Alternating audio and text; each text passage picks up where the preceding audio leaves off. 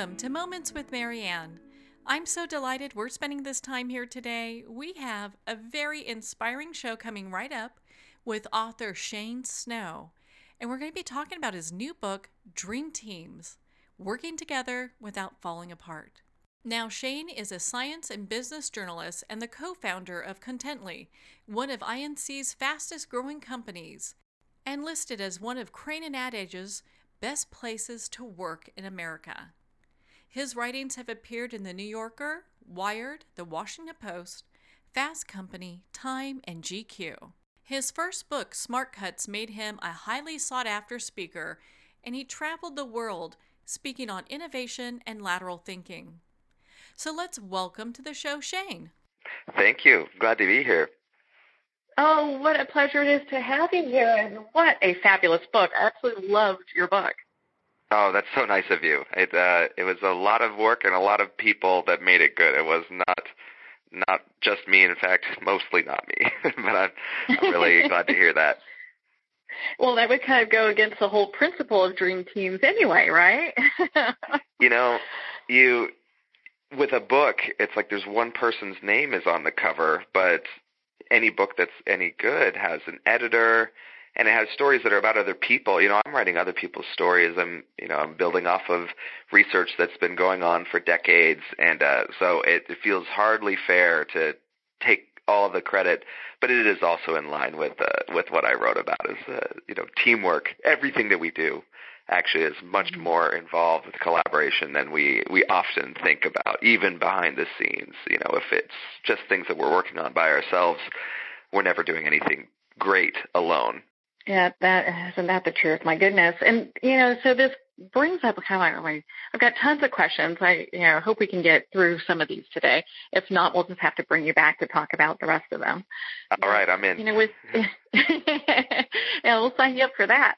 But, so with this topic, what started your interest in even kind of, diving into teams and teamwork? It's one of those things where it wasn't just one kind of event that happened. There were a lot of little things that sort of led up to me writing this book. But I think that most nonfiction books that are worth being a whole book, 300 pages, they tend to connect a lot of dots. You can't just have sort of one little bitty thing. And so what happened with this is I was noodling on a whole bunch of different things that some of them I realized that there were patterns. And the main pattern was when you have groups of people and they come together and they're not all the same, you either get conflict and chaos and sort of all the problems we have in the world, or you get wonderful innovation and magic. And I started seeing that a lot of places, in the history of, great breakthroughs in, science and art, looking at the history of, battles that are fought in underdog armies, and even in buddy cop movies, where two unlikely partners end up defeating huge odds. And I started noticing that pattern. And so that was going on. Another thing that was happening is I started a company with a couple of friends about 8 years ago. And a couple years in, I realized that my job had changed. I used to be, the guy who builds stuff and who makes decisions and feeling pretty important about my role in the creative process. And a couple of years in, I realized that my role really was the guy who finds other people to build stuff and helps them make decisions. And I was kind of insecure about my ability to be that kind of leader and picking the right people and helping them do their best work. And I started noticing the same thing that I just mentioned happening in my own company, where people who were very different, in particular, one that jumps out at me is we had this German head of product and this Korean head of design, and they were very different just in their communication styles, the way that they thought, just sort of not just their personalities, but the way they thought about what we were building. And there was a lot of sort of friction between those different ways of thinking, and yet they made the most beautiful things together. And they were both really good at not letting it get personal. And I saw in that just sort of this dream example of this paradox. Different human beings coming together, and it's uncomfortable, but that's where all sorts of possibilities come from. So this is sort of the simple, sort of mythological version of what ended up becoming my exploration of human collaboration that became Dream Teams. But there are lots of those sorts of things that I started noticing. And one final thing I'll say, I grew up in Idaho in the desert, and we were there because my father worked at a nuclear test facility. He was an engineer there. And so I grew up with this storyline about how all these different scientists from all over the world, Russians and Americans and Germans and French and men and women, old and young, from all sorts of different disciplines, put their heads together and helped us harness the atom. And that this is this energy source that, just spat out steam. And my dad's job actually was to design the canisters that contained the spent nuclear fuel to make that safe and not pollutive. And so I had this storyline about how all these people came together and made this energy source that could be really transformative, and also how that energy source works itself as an analogy for what they did, little particles crashing together to make heat. And then as an adult, a few years ago, while I was thinking about teamwork and starting to play with these ideas, I learned that the same thing that put food on our table, the same thing that we sort of celebrated at my house around the story of nuclear energy, is also the number one most likely thing that's going to ruin everything. And I spent some time with some researchers who study the chances of nuclear war happening and the game theory behind it. And I got kind of freaked out because it is actually quite possible. And we've taken this technology and pointed it at each other, and it's really concerning. And so I sort of freaked out about that paradox. It's sort of the most dramatic version of the same paradox of we create all sorts of possibilities because different humans can smash together and make things, but also we are threatened by each other, and we also create our own sort of greatest risk because of it. So all of these things were swirling in my head, and I decided to write a book, sort of a pop science book about subtle things that happen between humans that can make us better rather than worse together. But there was a period of time where I thought I was going to write a book about the end of the world, and I don't think that many people would enjoy reading that one versus one that's a little more inspiring. Well, I'm so glad that you wrote Dream Teams, because I found it to be quite profound, and especially with the different viewpoints that you bring together in this. And so when you were doing your research and pulling all this information in, how long did it take you to just kind of develop the information for the book? It was a long time. So I had an editor at Wired Magazine who, when I was real new in my journalism career, he gave me this talk where he basically said, great writing is only 1/3 writing. The other 2/3 are research and thinking. And, if you're a reporter, then the research is interviews and all of that.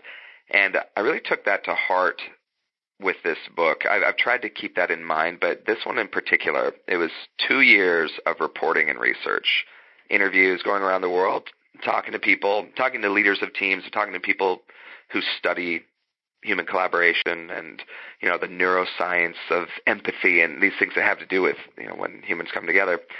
And so 2 years of that, and then a long time outlining.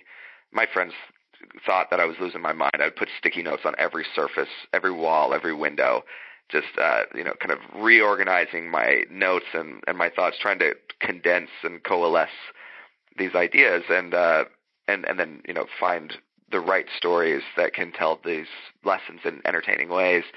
And then I spent 2 months actually writing the manuscript. So years of work preparing, but then once I knew exactly what I wanted to say, and that was really the hard part, and kind of memorizing my notes, and I think that I was told that Michael Lewis does this too. He's the guy that did The Big Short and some of those really great pop business books, that he sort of memorizes his notes and then he sits down and writes. But what I did is I went to South America by myself, sat down in coffee shops, and I wrote for 14 hours a day, which is sort of fits my personality. I really love doing that, just getting into a flow. But because I didn't have to think about what I was going to say, I'd already done all that prep work. It was just sort of, words coming out of my fingers. And then I had, 9 months of self-doubt and revisions and help with several editors. And, I have this buddy, Frank, who's this guy that lives in Bermuda. That's just the funniest human being.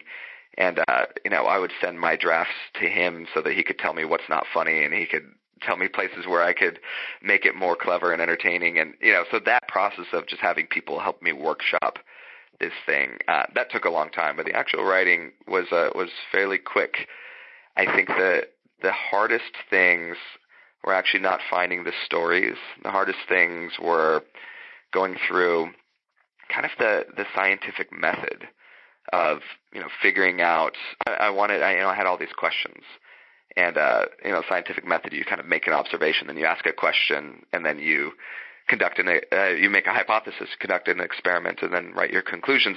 I tried to do that with all of these questions around these facets of human collaboration, and it's tough to be rigorous about that and be scientific about that when you have all of these things in your head that we've grown up with, all these ideas like two heads are better than one, and we need shared values, and working with your friends makes things go better, and these things that are sort of we just naturally think are true, and actually putting those to test, and all those things that I mentioned are actually usually not true, it turns out, when you put them to the test. But going through that scientific method of breaking down principles of teamwork, and then also taking a look at new scientific studies that are coming out around neuroscience and psychology as it has to do with collaboration or groups and people being suspicious of each other and all that, and using that to kind of reassess old norms that we have.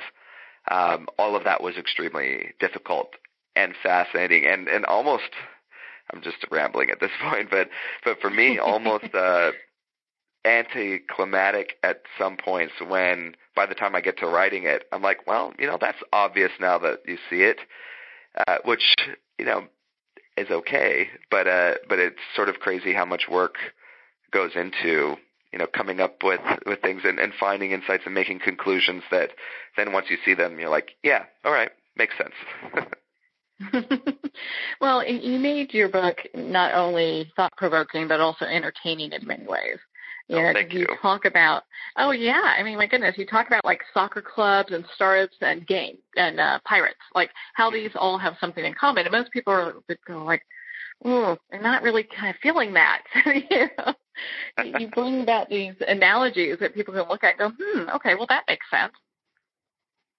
Well, thank you for saying that. A couple of things kind of come to mind when you talk about that. One is I have so many friends who are authors, and I hate to say this out loud, but I hate most business books.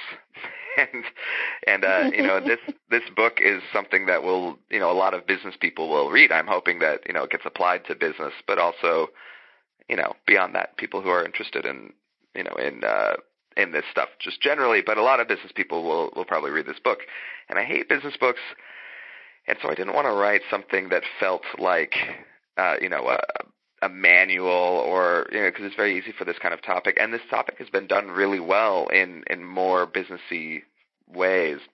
So I wanted to write something that I would actually not get bored with, which is one of my key things that I asked readers that were, helping me review drafts. You send your manuscript to people, or you send chapters to people and say, what do you think? Tell me, give me feedback. Instead of asking a lot of people for ideas on what to change, a lot of people I just said, mark the parts where you got bored.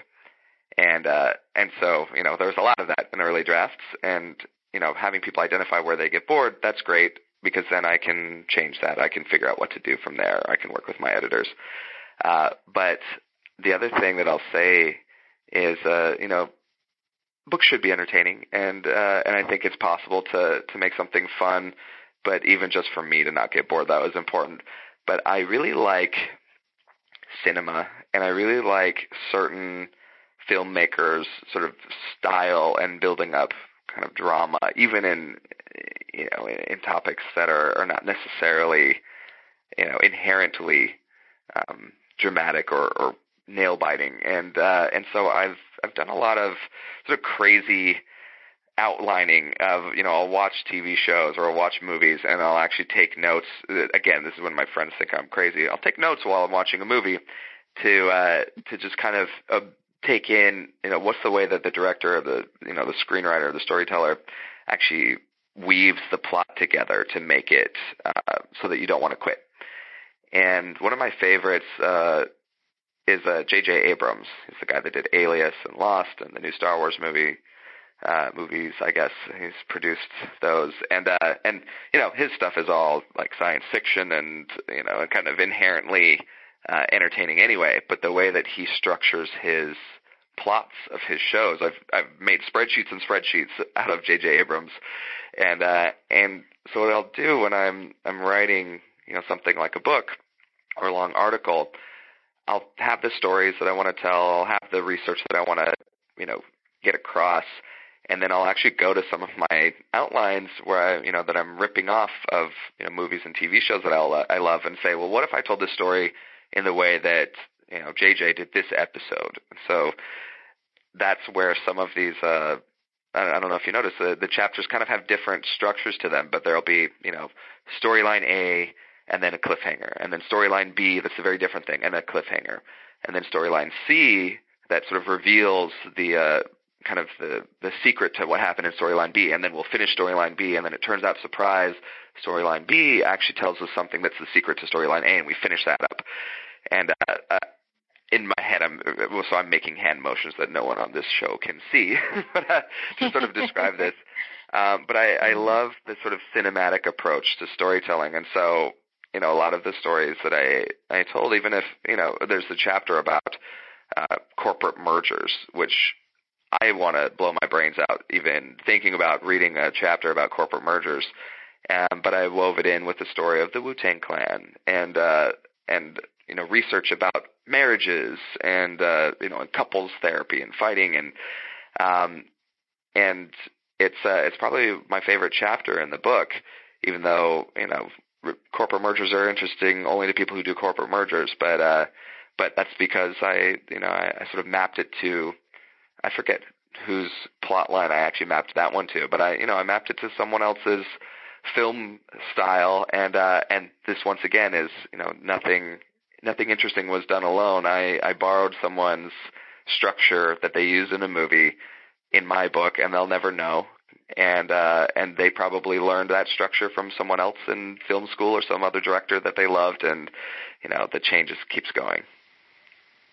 Well, I'm so glad you approach writing the way that you do, because it does make it entertaining. Corporate mergers, sometimes the people involved in that don't even want to be knowledgeable about that at all. There's like, I wish I could be someplace else, because it can be a very just a boring topic. And I know a lot of our readers out there, I've got a few myself, when you pick up business books sometimes, you're kind of going over some of the same information, and while you're hearing it or reading it, it doesn't necessarily stick.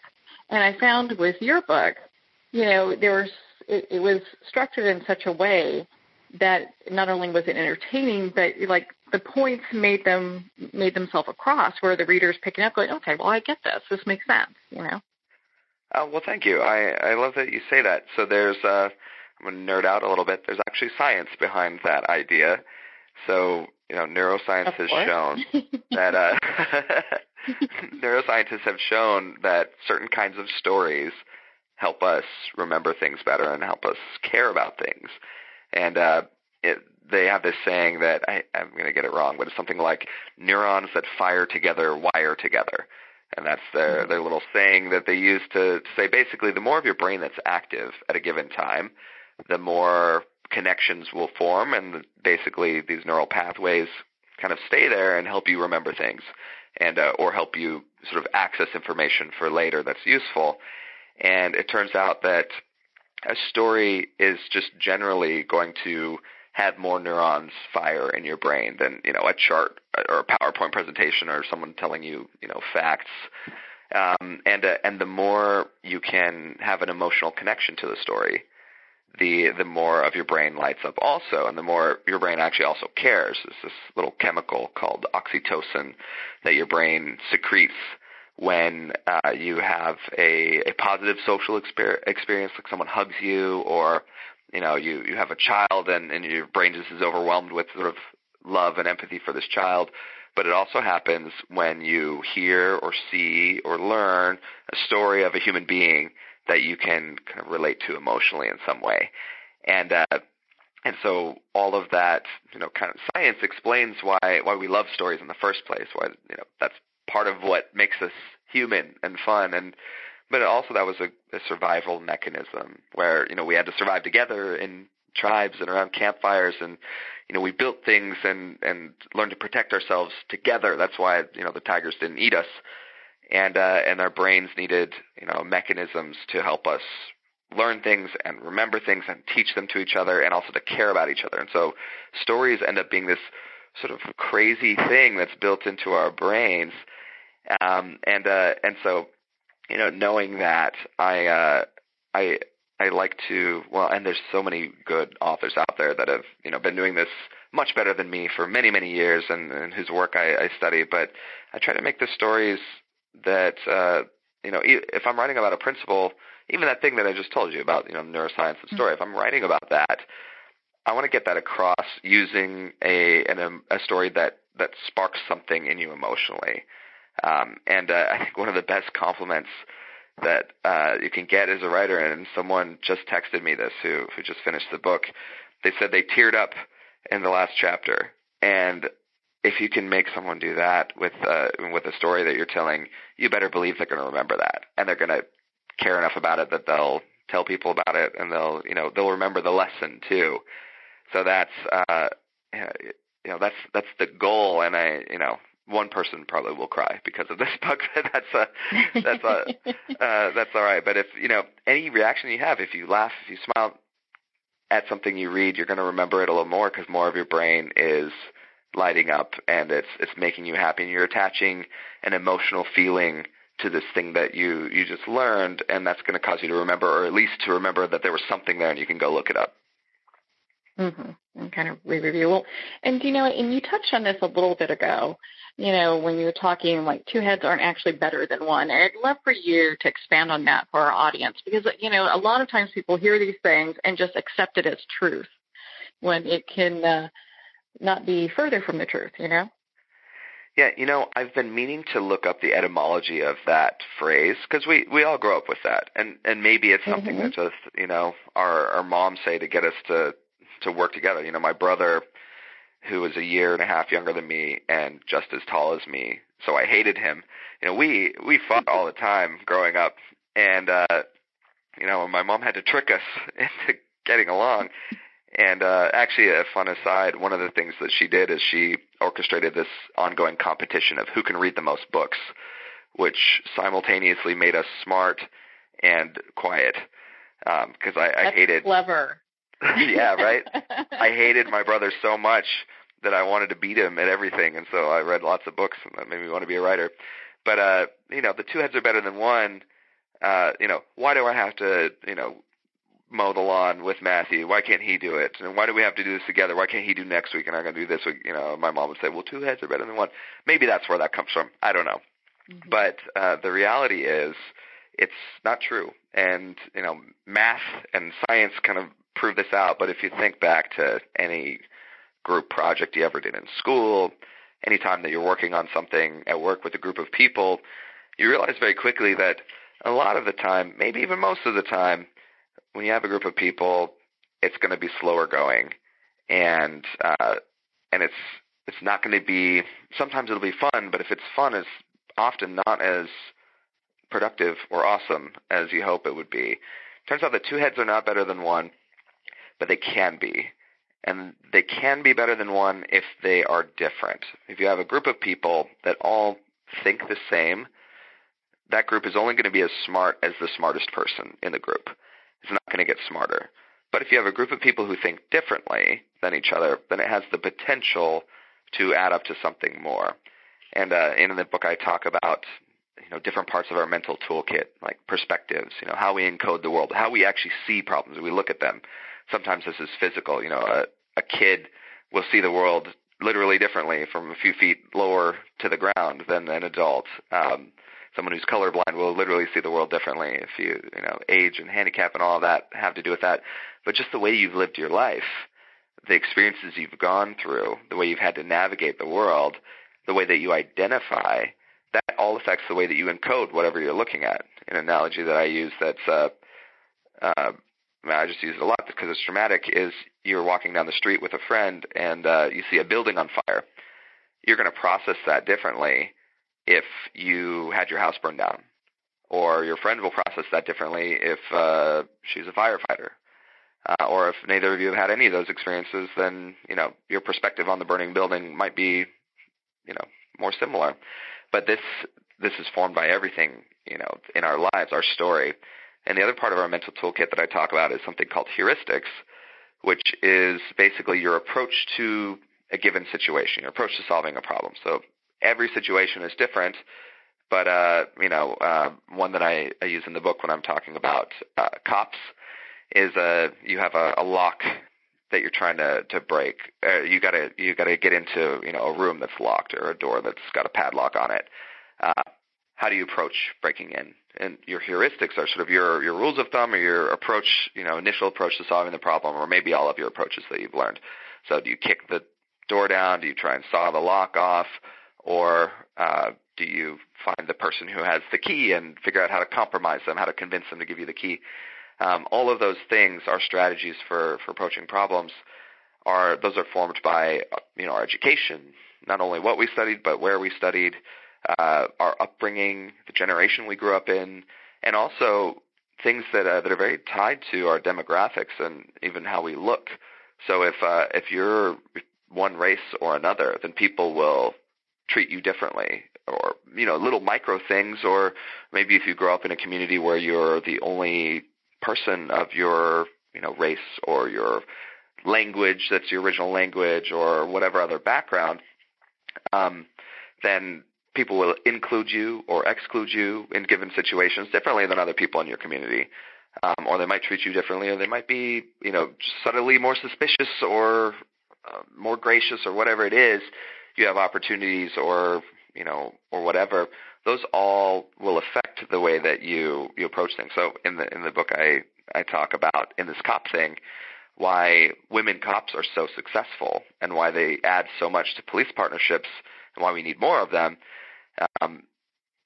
Because if you grow up your whole life realizing that you're not going to win the arm wrestling match with all of the guys in your school, high school, by middle school, right? The boys are going to be generally stronger than you, then your approach to solving physical problems is going to likely be different. You develop heuristics for approaching problems that are different than kicking down the door to solve the problem. Or, you have to learn negotiation skills and communication skills. Even, walking down the street late at night, you learn the way that you deal with people is going to be different based on whether you're a man or a woman and, whether you're big or small and all of that. And so those factors come into play when you're working in a partnership. Two people, one person who's really big and has never been intimidated by anyone, one person who's really small who's had to watch their back a lot, late at night. Those two people will approach a problem very differently, and together their brains can add up to a third solution potentially that no one ever thought of. And we have this, example kind of over and over in the history of society and government, and my favorite one is one that people talk about a lot now since the musical Hamilton. But we have this sort of ideal, these two guys, very different perspectives, very different approaches to how they think we should, create a country and govern it. They have this argument, Jefferson and Hamilton, about the capital, where it should go, and, the power that should be there. And, Hamilton wanted it to be in his adopted hometown of New York City, and Jefferson wanted it to be in, rural Virginia, where he had land, and they both had very different visions for kind of what this country would turn out to be. And they go into a room together, and they come out with a third option that, hey, we'll have the financial capital be in New York, and we'll have the seat of government be separate from that, and it'll be down in Virginia, and we'll plan a city around a government. and will actually make a country that has space for both the sort of urban city ideal where invention can happen and where we can welcome everyone, no matter who you are, and we'll also have this rural agrarian ideal where all of the wonderful things that happen outside of the city can happen, and we can create a country where we have a mix of that and where we value that, and the way we set up the capital can sort of be an example of that, but also help with that.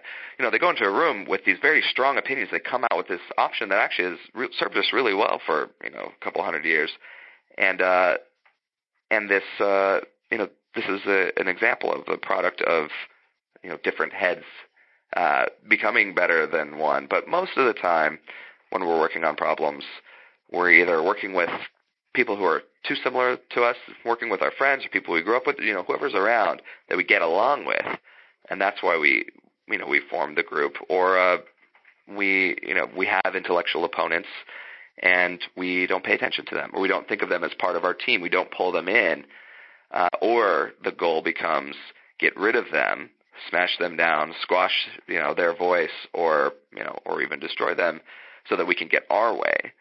And one of the main things that kind of comes out of this exploration of two heads being only better than one if they're different is how much we need people who don't agree with us, and how we should consider those people part of our team. Now, those people need to also not be bent on destroying us, but if we can kind of get to this ideal again, that our rivals, our opponents, if we keep things about ideas, that we can all make each other better. We can push the whole party, the whole game forward. That's really powerful. But most of the time, group work, we're working together because we have to, because the job's big. We're not getting exponentially better together. We're just getting bigger, and we're working on big projects, and that's just sort of what it takes. But there is this sort of dream that can come about. Well, on that note, we are going to pause here for a quick break. We've been speaking with Shane Snow about his new book, Dream Teams. You've been listening to Moments with Marianne. We'll be right back after these messages.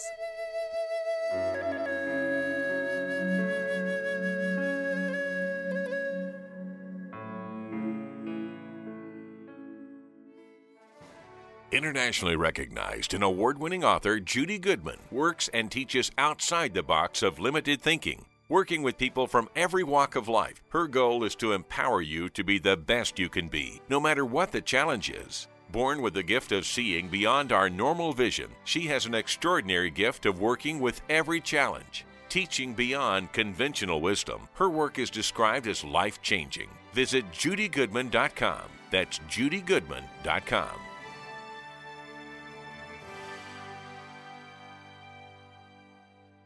There comes a moment when you realize you're somewhere special, when you discover that each beautiful creature that you see has been rescued from a life of absolute horror and brought to this incredibly free place. Here's where their lives were forever changed, and where yours will as well. Discover over 500 tigers, bears, and lions at the brand new visitor center at the Wild Animal Sanctuary just outside Denver. For more information, visit wildanimalsanctuary.org. Discover true freedom at the Wild Animal Sanctuary.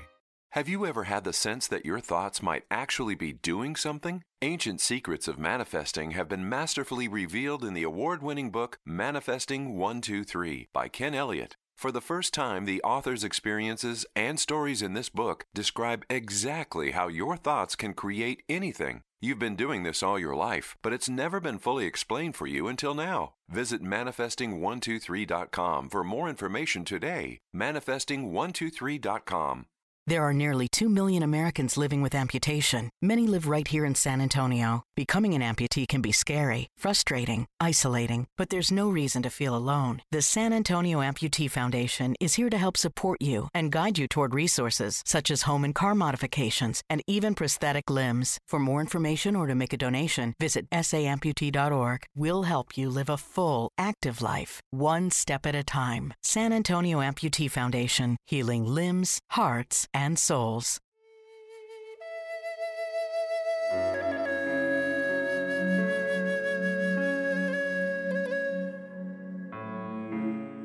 Welcome back to Moments with Marianne. I'm so delighted that we're spending this time together, and we get to spend this next half of the show with Shane Snow and talk about his book, Dream Teams. Well, and I love how in your book you talk about brainstorming and how as a group gets larger, how it's really doing a disservice to the people within the group in some ways. Brainstorming is one of those fascinating things that, do you know the history of where the word even comes from? No, I'd love for you to share it. Yeah, so I want to say it's the 40s or 50s, maybe it's even the 30s. The metaphor was, it was some guy, some researcher who said if we think of ideas, coming up with ideas as storming a castle, you don't storm a castle with one person. That's ridiculous. You can't overrun the castle with one person. So if we get enough people, we can all storm the castle, and we'll all run over the walls, and someone will make it inside, and someone will have will win, basically. So the idea of brainstorming, it's not like a storm like thunderclouds. It's actually like storming, like a battle. And the idea was you get enough people together that they'll do this. And so brainstorming originally it was just about like sort of strength in numbers for ideas, almost like crowdsourcing. It wasn't about feeding off. The way that we think of it now is, you get a group of people around a table and they feed off each other's ideas and they come up with something better. It turns out that that second thing, the thing we turned brainstorming into, almost never works as promised. They've done research over and over again. I have this, I do slides on this sometimes when I give talks at companies, and I have this series of stock photos that I call White Guy Leads Brainstorm Session. Because if you look up brainstorming, it's always like some 30-year-old white guy with great hair drawing on a whiteboard while this multicultural group looks on in awe, ready with their ideas. So it's like tons and tons of these photos. It's ridiculous. But brainstorming groups, when researchers put people together, smart people, in a room around a table and say, come up with ideas about whatever topic. And they'll say things like, no idea is a bad idea. Let's storm the castle. Let's get all your ideas out. Everything that comes to mind, let's just get it out there. A group of people doing that will come up with not only fewer ideas, but fewer good ideas than the same people doing that same process by themselves, and then just adding up your list. So, and it's crazy that this happens, but it turns out that when you're in a group coming up with ideas, subconsciously, maybe even consciously, but always subconsciously, your need to be accepted by the group, to not get kicked out of the tribe, and your own sort of personal filter of, is this idea too far? Is this going to actually be safe for me to express? Your goal of not looking like an idiot or not getting kicked out or not saying something that could get you in trouble actually will suppress some of your more creative ideas. When you're not in a room full of people, you'll actually put some of those ideas out on paper. You'll be more likely to, because there's no one around for you to have that sort of judgment, even if you know you're going to give that sheet of paper to the group later and add them all up. But they show this over and over and over again. But there's a few tricks you can do to actually make a group brainstorm process superior. I actually have a whole sort of progression of them that I can describe.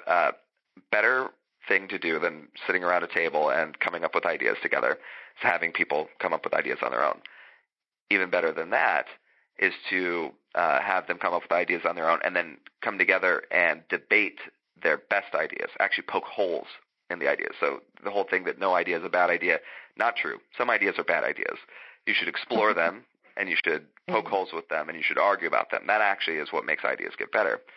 Even better than that, have that group of people be very different from each other.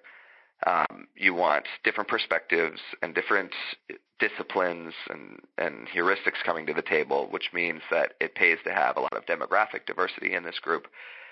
You want those people to be as different as possible, so you maximize the chances of unique ideas that you can then have do battle and come up with something better. Even better than that is you do that process, but you start everyone off with a prompt, like a crazy prompt that sort of sets the boundaries of what's safe to sort of explore. So there's these great studies where they have these brainstorming groups and they say, we're coming up with ideas for a a budgeting app for your phone to remind you to budget better. And any idea, we want all your ideas. Here's some ideas, that we've come up with so far. One is it's a little wristband, little wristwatch that you wear that will remind you if you forget to do your budgeting, on time. It'll remind you because it has a little razor blade underneath it that will cut your wrist every time that you are late. And if you're late a lot, it'll cut your wrist real bad, and you'll probably bleed out. So when they start the brainstorming exercise with something like that everyone's like, wow, that, of course we're not going to do that. That's crazy. That's literally insane. People will come up with better ideas because you've now set sort of a boundary that's further out than anyone would be willing to go. So it's now safe to kind of explore ideas in between what you think is normal and this crazy thing we just established. Even better than all that is do all of that, but also add some real wild cards to the mix. So they've done experiments in brainstorming where all they do is they have the same group of people that's going to come up with just mediocre ideas. They add someone who's a little nuts to the group, or an actor who's pretending to be like some sort of zany Gary Busey-like character. And that group will also come up with better ideas. Even better than that, and I'll stop talking about brainstorming after this.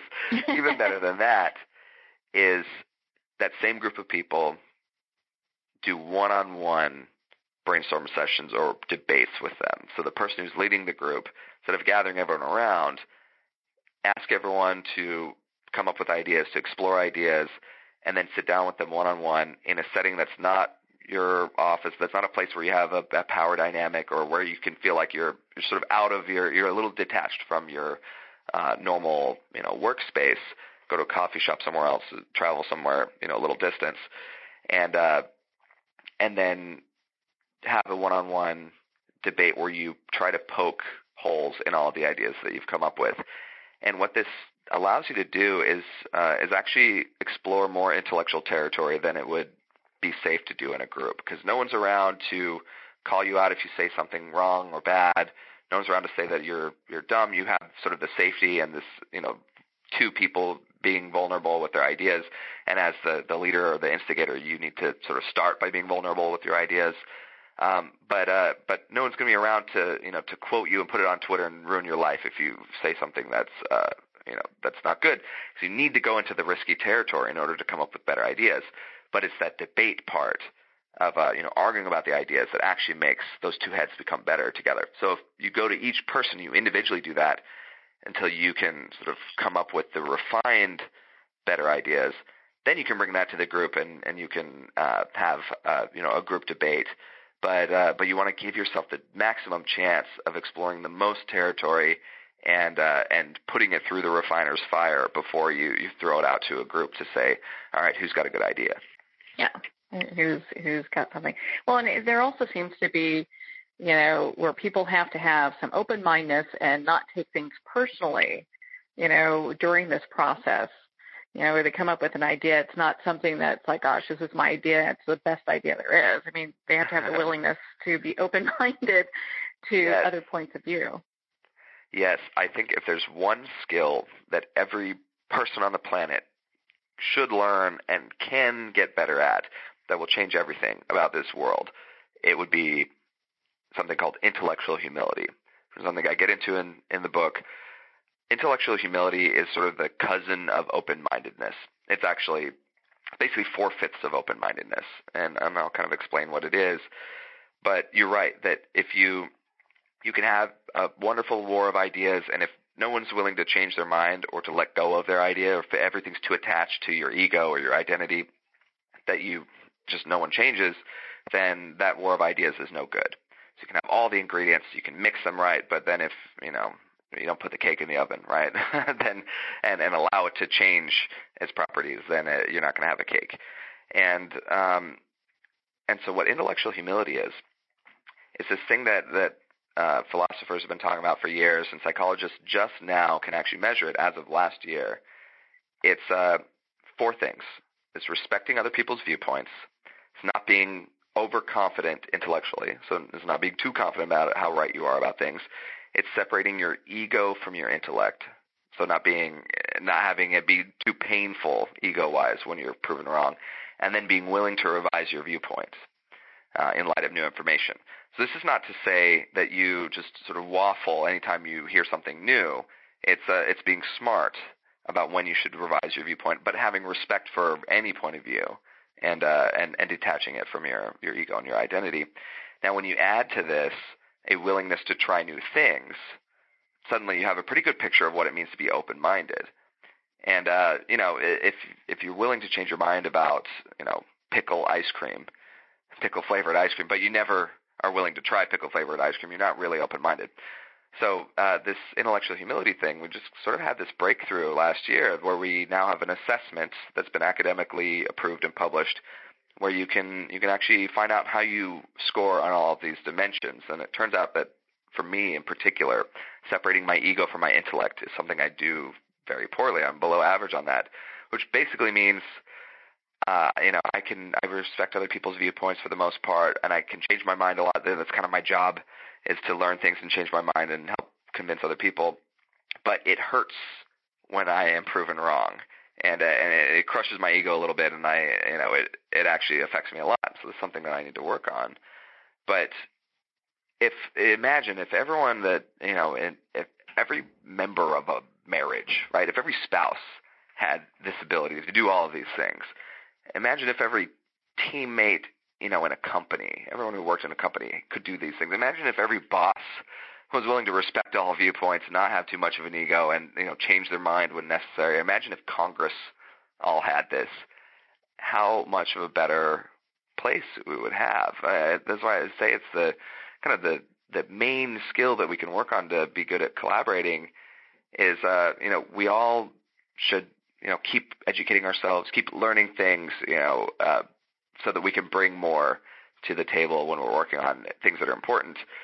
But the meta skill that makes it all worthwhile or for nothing is this ability to change our minds and to respect and be curious about other people's different ways of thinking. If we can do that, then I think we can go a long way towards getting better. I wouldn't be surprised if someone sets up a GoFundMe to make sure every member of Congress has a copy of your book. I would love that. I would love that. Well, and so to kind of touch on this, you talk about how the different, it's our differences that we really should be celebrating in many ways, how that really helps to, just kind of further the collaboration we have in these teams. And I love you have a quote in your book. In Dream Teams, we've seen that extraordinary collaboration are powered by differences. And I love that because a lot of times people think they have to conform in order to contribute.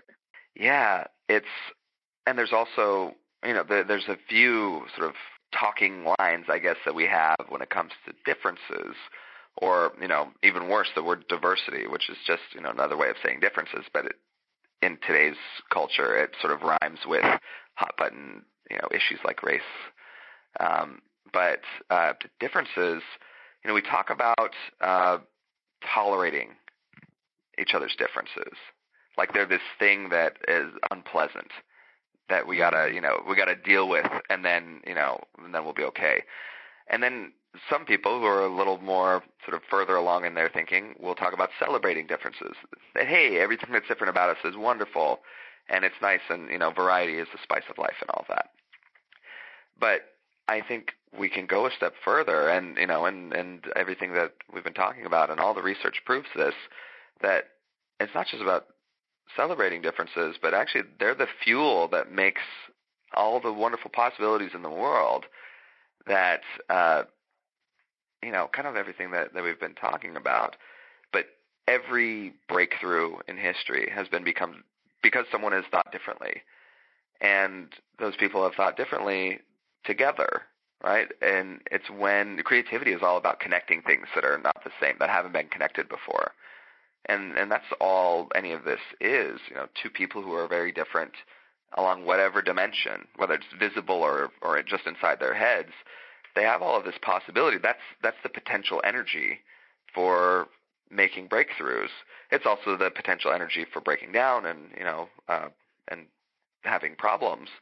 But like any energy source, it can be used for good or for ill. And I love thinking about it that way, because then suddenly the conversation around differences and demographic diversity and anything, even down to immigrants and people moving in that are not like us and don't have our way of life or whatever that people fret about, suddenly that conversation changes from one about morality and the right thing to do, which is important, and we need that, but it also now has a pragmatic aspect to it too.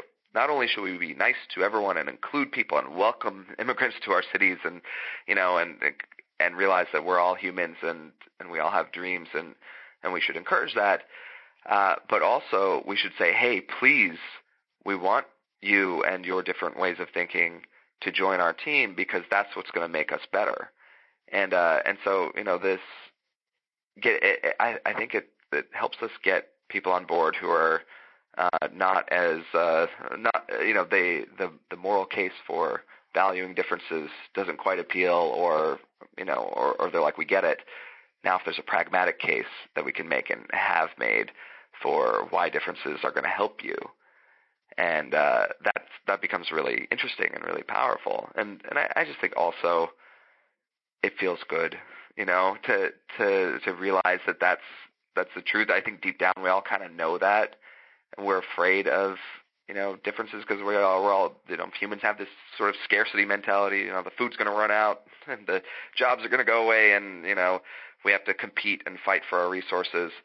But we can make more resources and make things better for everyone if we, instead of trying to compete with each other and for those resources, we realize that together we can actually make things amazing. And this is how humans won planet Earth. It's how we invented cities and technology in the first place. And I think it's an awesome lesson that's what makes us great, is our differences.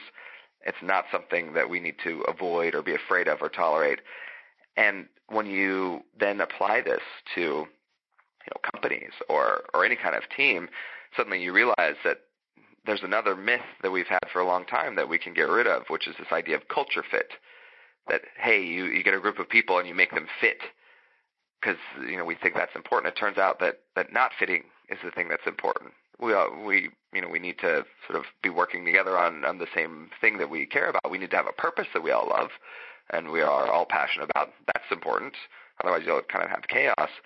But I think that the corporate world should ban the term culture fit and start talking about culture add, culture contribution, more ingredients to make the cake or the potluck or the buffet or whatever better and more interesting. That's a big change that we need to make, and we now have an excuse to make. Oh, I think every company needs to make it, because I can't tell you, when I worked in the corporate world, how often I was involved in teams that really, we're supposed to work together, but that was very far from the truth of the reality of what was happening. I mean, most of the time the manager had a big ego, or you had different people in the team that were trying to pull each other down. And so no one ever really kind of got to whatever that next level was supposed to be. And so you can kind of see where, Fortune 500 companies, really need not only your book, but as a former manager, I would have a book like yours. This would be like a gold mine. I'd pass this out to everyone that worked with me. I thank you. I hope that people do that. Just trying to sell books. That sounds like a great idea to me. Well, there's a lot of stuff that we sort of take for granted in leadership and in companies that I do think we need to flip on its head. The culture fit thing is really concerning because every Fortune 500 company now has a diversity hiring program where they want to hire people out of college or just even from other mid-level of their careers from different backgrounds, different genders and races and ethnic origins and all these things that are sort of the visible side of differences. And a lot of companies are doing this for PR reasons, because they're getting in trouble or because they have these work environments where people are not happy or they're excluded, and that's not good. But they also, some companies are coming around to saying, hey, if we have a lot of differences in our ranks, then maybe we will be more creative or solve problems better. Some companies are starting to come around to that, but the thing that they do is then they say, hey, you're hired, now think this way. And I interviewed someone who's a managing director at one of the biggest banks in the world, and we had dinner, and she fretted about this problem, and then she went to the other biggest bank in the world, and the same thing happened. But she said, we hire all these kids, out of school from all these different backgrounds, and for this diversity thing, and then I watch them after not even a year slowly stop speaking up, slowly stop expressing their unique point of view that we hired them for, and start talking like everyone else in the company, because they realize that it's not safe to be different and to express themselves. And so you just got all this potential energy and you squashed it right out. And she was fretting about how this is a problem, that the next step of what we do after we get the ingredients. The chemistry is about ingredients and what you do with them, right? So the next step after you get the ingredients is not blowing it, basically. And this is where managers and leaders, I think, really need this message that your job as a leader should not be about making all the decisions, being, having your minions go find information so you can make all the calls and be the hero. Your job as a leader or manager is to get people who give you the best chance of making better decisions and finding new solutions to problems. Give them all the information you can, empower them, allow them the freedom to work how they want, to think how they want, in exchange for the accountability of helping push the team better and coming up with better ideas, and let them make the decisions. Give them the power and the tools and the resources to change the things that need to be changed, and then give them the credit and all that, and help them in their careers. But it's not about the manager being this sort of hero figure anymore. It needs to be more about leading from the shadows and realizing that your team is going to be what makes you great, not you with these people doing your bidding. And, it's going to be a long time to change that, because it's just so much of our education around management revolves around kind of that old paradigm. But I think we start to change that. We're going to start to see a lot more innovation, a lot of companies. And there are companies that are great examples of this. Google is one of, those rare companies that, despite getting huger and huger and huger, still maintains this sort of band of misfits ethos to some degree. They're not without problems. But they, all they say to people is, don't be evil, and let's organize the world's information. And then besides that, they say, we want smart people who are going to bring different things, and let's make it happen. And everyone that you meet that works at Google, is smart and quirky and different and weird. And, I say this as a big generalization, but there are companies that are starting to do this better and better. And, a big part of it is having people at the top of the company who are also coming from different backgrounds and getting that, Google, the founders, they went to school together, but, one's a Russian immigrant. They had historically, had a lot of women in the high ranks in the early days, which was, very important for building out a robust team and all of that. And so, again, not the perfect example in all ways, at all times, but that's more of the mentality that we need, rather than squashing out the differences and making people fit the culture, and rather than having our leaders, have to be the decision maker and the hero that gets all the credit, and having their ego sort of on the line and their bonuses on the line for doing that. Well, gosh, I mean, you just provided such a wealth of information on this topic, and I'm so glad we were able to spend this time together, Shane. So where can our listeners connect with you, be part of your community, and also learn more about Dream Team? The easiest way is just my website. It's my name, ShaneSnow.com. You can kind of get to everything from there, including contacting me, and you can find out more about the book. There's a button on the front page that says, do not press this button. Whatever you do not press it. Uh-oh. I just pressed the button. Oh, well. All right. Well, so you're a rule breaker like me. If you press the button, you have to do what the button tells you to do afterwards. That's the price. Well, do you know what? The cool thing is I have, and I highly suggest, if you're a curious mind, to do the same. You also have the Snow Report, which is pretty awesome. So I highly suggest people sign up for that and be part of your community. Shane, thank you so much for taking the time to be on the show with us here today. Thank you. You've been a wonderful host, and thanks for letting me talk about these things that I love. Thank you so much, Shane. It's been such an honor to spend this time with you, and of course to talk about your new book, Dream Teams. So again, if you want to connect with Shane, you can at his website, shanesnow.com. His book, Dream Teams, is available at Amazon, Barnes & Noble, and of course all major retailers. Well, we're at the end of our time today. I would like to thank everyone for tuning in. You've been listening to Moments with Marianne. And remember, make every moment count.